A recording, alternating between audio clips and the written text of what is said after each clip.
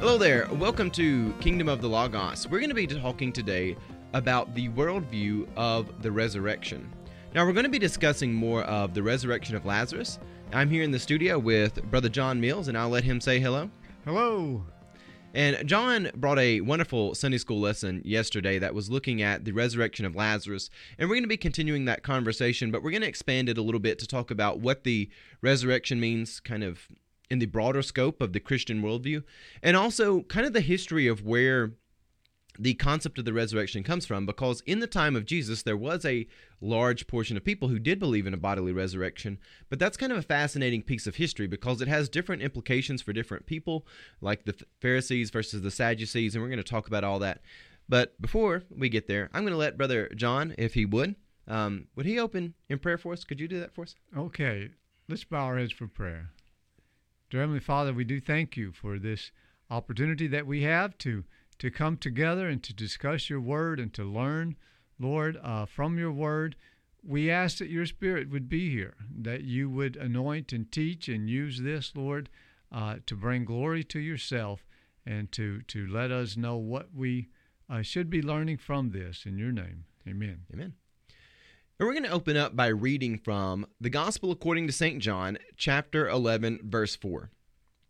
And this is when Jesus has heard that Lazarus is sick, he has died, and Jesus is getting word of this, and he says, John 11:4 reads, When Jesus heard that, he said, This sickness is not unto death, but for the glory of God, that the Son of God may be glorified through it. So that's really the one scripture I want us to talk about today. Because I think within that scripture, Jesus is doing something quite phenomenal. I think not only is he making a statement about whether or not Lazarus is sick, because it appears that the disciples kind of have this reaction that this is more serious than Jesus is taking it. I really think Jesus is making a broader worldview statement that death itself no longer leads to death. And I think we can extrapolate that a little bit to say the things in life that give us anxiety, they should not lead to anxiety. Our whole worldview of how we structure our lives should be different. John, what are your thoughts on that? You kind of think Jesus is making that worldview shift of saying how we view mortality, how we view our existence is changing? Or do you think I'm reading too much into that? Well, no, I would agree with that. There obviously is a whole lot to that idea of Jesus saying, I am the resurrection and the life, in a lot of different ways. But it clearly, Jesus wanted them to know the authority that he had to handle things, in their life and to handle life itself. Jesus made it very clear he laid down his life, and so they didn't need to worry about what was going to happen in their life if they were following him. And so I think that idea clearly is there. Yeah, and that really shapes how we deal with the world, how we have anxiety about things. There's a level of assurance that says if Jesus, the King of Kings, really has power, and you mentioned this yesterday in your Sunday school lesson, if he has authority over life and death, then that really reshapes how we view everything, or at least it should. Well, let's go a little bit further into this. I want us to talk about some of the things that were going on there in the scene with Lazarus. There were, in the ancient world, and especially in Jewish culture, there were people who had built their whole lives around the industry of mortality. There were people who were professional wailers, so they would come out and they would wail and do things of that nature. You mentioned yesterday how all of society would kind of stop if you found out there was some sort of procession or somebody had died. Even people who were working that may be unrelated to the scenario, they would stop their working as well to do things that would honor the dead, and they would mourn and join in with that. And there was sort of a whole cultural implication that went around a person's death. And really from that, we find that society itself had built a whole structure around the status quo of mortality. And Jesus, when he comes to deal with Lazarus, he does take a few days to get there, and you went really deeply into that. But as Jesus was taking that time to get there, the whole world was at work setting an agenda for mortality. The whole world was working around the status quo of how life and death works. And Jesus himself was not subject to that agenda. He was not subject to the status quo of the world. And even though society was trying to structure itself around this status quo of mortality, Jesus was not here just to be content with that. He came to redefine death, but also to redefine how society should deal with death. So, John, I was just curious your thoughts about that, how the whole world is kind of structured around this status quo of death's mortality, but the resurrection changes that if we have eyes to see and ears to hear the truth of the resurrection. Yeah, that's interesting. It is kind of hard for us to understand how seriously they took this whole idea of mourning. The idea that the law really required you to join in with your neighbors in mourning. It was your duty as part of the community to join with them at this time. And, we've gotten in our society today, that we take mourning so lightly, but it certainly wasn't in their day. This was a huge event. Like you say, there were people who made their living from it. There were professionals who were part of this business.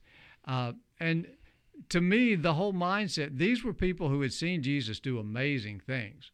And they clearly believed that Jesus could heal. All of them said, if you had been here, Lazarus would be alive. So they saw that Jesus could have stepped in and healed Lazarus if he were there.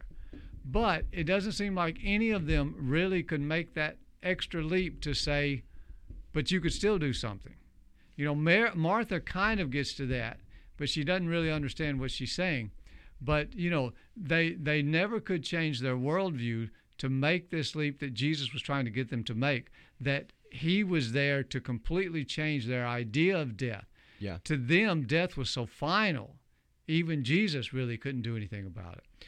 Yeah, and you brought up something which is kind of interesting. And just to dissect a few points of that, you talk about how cavalier we can be about death in the modern day and age. And really, even within my own lifetime, I've seen a shift where, it used to be pretty common if there was a funeral procession going on, pretty much everybody would stop. And then it's kind of got to where some people just kind of slow down. They may not stop entirely. And I see it more and more common where you'll see people who just disregard that altogether. And they just kind of go along their way. We don't have the same reverence that we did before. But when you were talking there about the law and how the law had structured itself around mortality, and Jesus, he had worked miracles for people, and even people that believed in the law, and they saw that Jesus was kind of fulfilling the law. They took this interesting stand where they started to draw very strange lines, in my view. And by this, I mean they would say, okay, Jesus, you can work miracles over here, but we don't think you can work a miracle over here.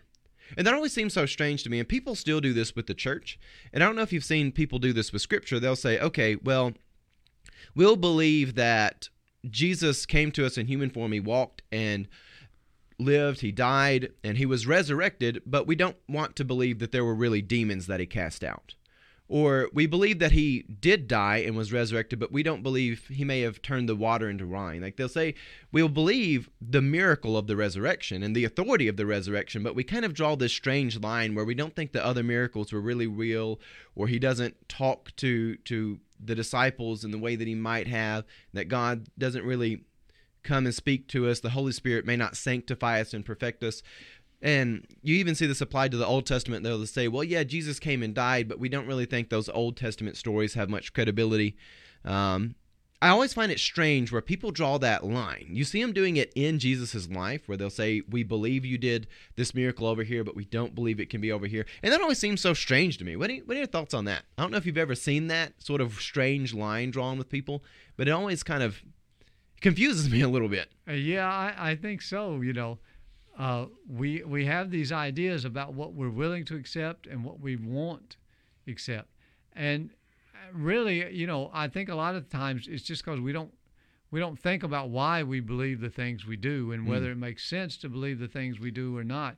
But like you were saying, the idea of who Jesus was, to me, I kind of follow C.S. Lewis on this, with the idea that you either believe that Jesus was the Son of God and did all of these things, or you believe that he was a deliberate, charlatan or crazy person or whatever. How could you believe that, well, he was a good guy, he just wasn't God? If he was claiming to be God and doing all of this, he either was God or he wasn't a good guy, but you can't have both. Yeah, absolutely. And, the Apostle Paul kind of takes this mentality that says, it's either all true or we're all complete fools. We are the worst of fools. And the resurrection, the worldview of the resurrection takes us to this pinnacle point where if the resurrection is true, it really takes precedent as the chief among miracles. Suddenly, turning water into wine isn't that big of a deal if Jesus actually can redefine life and death this way. So it always just strikes me odd about that. But let's talk a little bit more about who Jesus is and Jesus as relating to the resurrection and Jesus being the resurrection.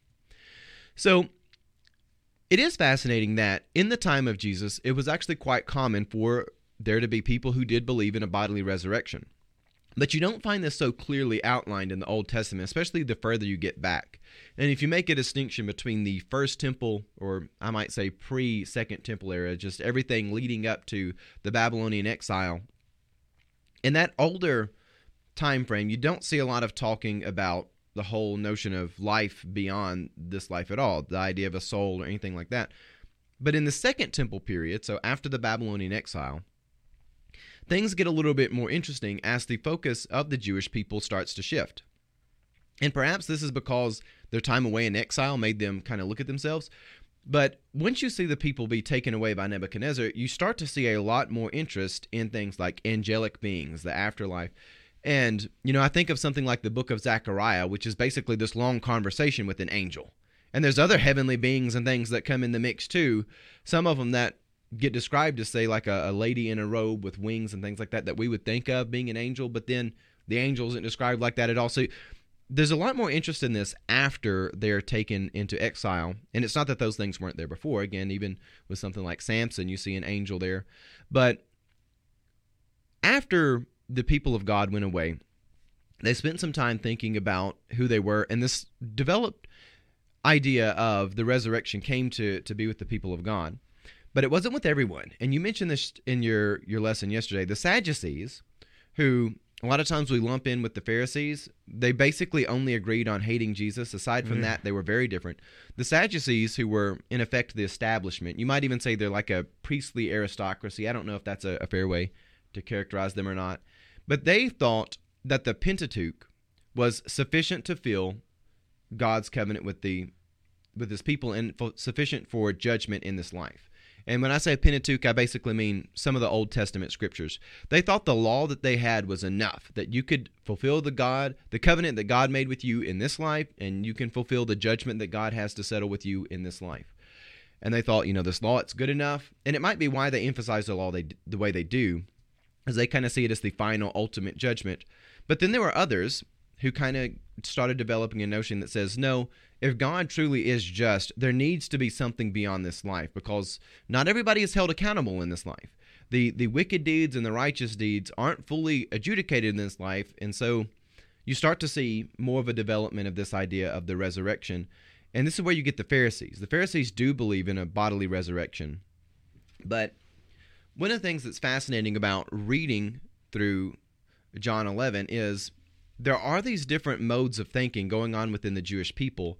So when Jesus comes along and says he is the resurrection, when Jesus comes along and starts talking resurrection and showing a resurrection to people, this is a very, very big deal, because this is a big cultural split between the Jewish people. Is there a bodily resurrection? Is there not? Now you've got this guy talking resurrection and showing it to you. And so this is a very, very big deal, because this brings into effect your worldview on how are we held accountable? Does God want to hold us accountable beyond this? So what are your just thoughts on that, about the development of resurrection? And I'll just let you respond to everything I've said. Well, what you said, Jesus was not only talking, he was not only saying, I am the resurrection and the life. He was actually doing it. He was, putting the power behind his words. And so a lot of people could say that. And by Jesus' time, they had false messiahs everywhere, it seemed like. And all of these false messiahs were promising miracles that they would be doing. Jesus did not just tell them, I'm the resurrection. He showed this to them by bringing Lazarus out. And, Scripture tells us that the Pharisees had decided they needed to kill Lazarus too. Because when people saw Lazarus, in his daily life, that was inescapable proof. You couldn't get around it, that Lazarus had been brought back from the dead. And, I think we can kind of make a parallel thing in our lives. how many people have come to God because they've seen someone make such a change in their own spiritual lives. Yeah. They've seen people so dead to sin, and then somehow they've become such a different person. Yeah. And so, Jesus was showing them through Lazarus, I am the resurrection. And so you couldn't look at Lazarus and dispute that Jesus was the resurrection. And so they decided, we've got to kill Lazarus too. And I don't know that they really have an alternative to that, because you're really put in a position where you either have to believe it or you have to go to that extreme that says, well, we got to kill everybody involved in this and make sure there's no evidence of it. I mean, do you see any other alternative when you're confronted with something like that? Right. You're stuck. You've got to go in one of those directions, Either Jesus did it and he had the power to do it, or somehow Jesus was just a fraud and, Yeah, there really isn't much gray area in there. And we live in a world where people like to talk about, you must have this or that, but Jesus is showing people something and doing it in real life. And it is amazing how some people do have that aha moment where they recognize who Jesus is, and then others who just completely shut down to it. I do imagine, though, that this whole scene would be seen very differently between the Pharisees and the Sadducees. You get the people run to tattletale to the Pharisees, but they react to this in a way that kind of does surprise me, because as is kind of said, there are some who react to it and say, well, there will be some good that comes of this. What do you really think the mentality was going on with the Pharisees when they kind of hear word of this, John? Really, I really think that a number of Pharisees had begun to believe that Jesus actually was demon-possessed. Yeah. They made that charge. And, some of them may just have been making the charge, but I think some of them had really come to believe because they could not, we talked about worldview. Their worldview would not let them see how Jesus could be the way he was and still be, a good person or the Son of God or whatever. In their mind, Jesus was a sinner. He broke the Sabbath. He did all of these other things. He claimed to be God. They just could not. And so really, I think some of them by that point had really begun to believe that Jesus was demon possessed. Now, it's harder to understand what some of the others were believing because, the Bible tells us of several who came with Jesus. You had Joseph who buried Jesus, and he was a member of the Sanhedrin. You had Nicodemus who had come to Jesus. Yeah. And so, we don't know why they didn't speak up more or whatever. Or maybe they did speak up and were just overruled. But well, I know Nicodemus does speak up a little bit. He gets kind of overruled, but as far as Joseph of Arimathea, we don't get a lot of history on him. And we can hypothesize that surely there were others who were part of the religious leaders that were warming up to this. And even watching Caiaphas react to this is kind of interesting because you can't really figure out what his angle is. But going back to the Sadducees as a whole, which are separate from the Pharisees, the Sadducees, they didn't believe in a bodily resurrection, but they do kind of get this added layer of heresy where if Jesus is talking about resurrection, there is a association with that and judgment. And they kind of see Jesus as effectively saying, I am the judgment of God coming to be with you too. Or maybe I'm taking too much of a leap there with that, but there's this element where they see this festering understanding that the judgment of God goes beyond just the Torah. And now they've got a man saying, I am the resurrection, seeing him talking with the authority he does. And it kind of does look to me like they see Jesus as a threat, not only to their credentials, but also it's just a outright heresy of him saying he is the judgment of God coming to walk with people. What are your thoughts on that? Do you think I'm a little crazy for saying that? Well, I think definitely it would have scared the Sadducees. Their whole philosophy or way of action is based on the idea that there is no resurrection. Yeah. This life is it. As you said earlier, the Sadducees were the ones that were concerned with this life. Yeah. With prosperity, with spiritual power. They were the ones who ran the temple. They were the ones who were trying their best to get along with the Roman authorities. Yep. And so Jesus telling them that there was a resurrection, that puts their whole philosophy in limbo. Are they living their lives for the wrong things? Yeah.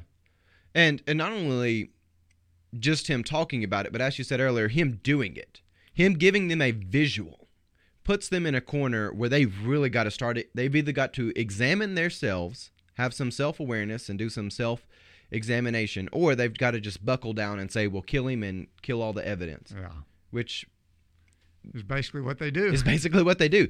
There's really no other alternative. You can either deal with the truth when it's been presented to you, or you can just reject it. So, in wrapping up our conversation on the worldview, when we ask people today, we should have hope from the resurrection. It really should be something which gives us assurance in all the miracles that God can come and be with us. But as you said yesterday in your lesson, we live in a day and age where a lot of people really are spoiled, if not outright entitled, where they think they're owed something. And this is something which is definitely growing with the way our culture is going. It's something which is definitely growing with my generation. And what's so unfortunate about this is when you think of entitlement, it really is coupled to the notion of suffering. And how do we deal with suffering in this life? If I'm spoiled, I have my expectations of what the world owes me with what God owes me. But in the truth, we are living in an age where people are allowed a luxury to where they can totally reject the premise that they might have to suffer. And that really is incompatible with the biblical worldview. Because the biblical worldview does tell us that God can use things that are suffering, and he can use them for good in our walk of holiness.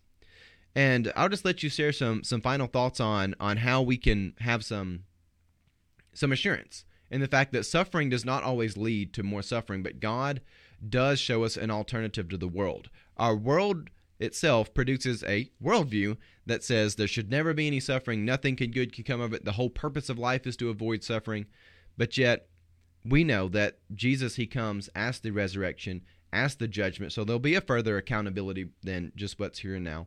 But when we open our eyes to see the glory of God, we can see that he will work in the suffering in our current world and do good things that we couldn't expect. So what are your thoughts on that? Well, yeah, I think you're right. We have the mindset that if we are suffering, something has gone wrong. Something, failed us, or somebody failed us.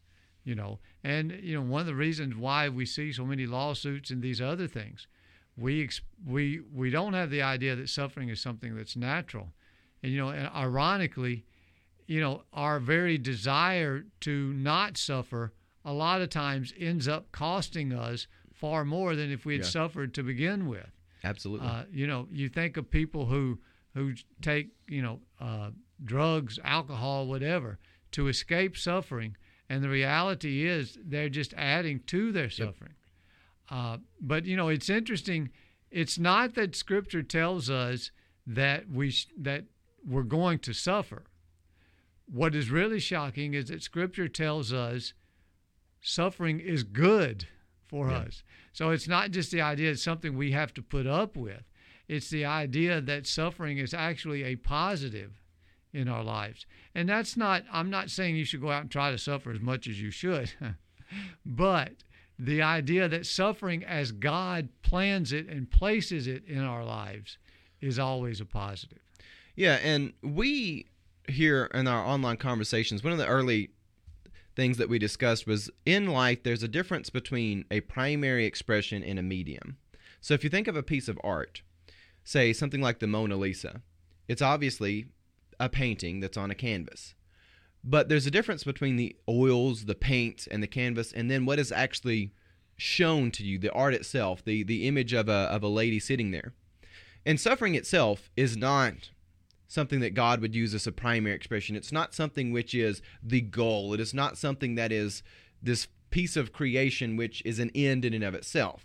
And to your point there that you should go out and start doing things that cause suffering on yourself because that's the goal, that's what God wants. But instead, they are a medium where other things can take place. Because what we find going through here is the glory of God being shown to people. There's something deeper at work happening. But just to kind of piggyback off something you said earlier, one of the reasons we do have so many lawsuits is there is this worldview that says the purpose of life is to avoid suffering, and it is possible to eradicate suffering. We have this mentality that says it's not naturally found here where we reside. And it really is just a broken worldview because it is something that we do have after the fall. So any final thoughts before we close in prayer? I think you said it all. All righty. Well, if you wouldn't mind, would you close us out in prayer and we'll wrap up there? Dear Heavenly Father, we do thank you for this worldview that you're teaching us and that you're shaping in us, and for the scripture that you provided us with. We thank you for how you guide us and how you lead us to bring us, Lord, into your eternal life. We ask that you would bless what's done here today in your name. Amen. Amen.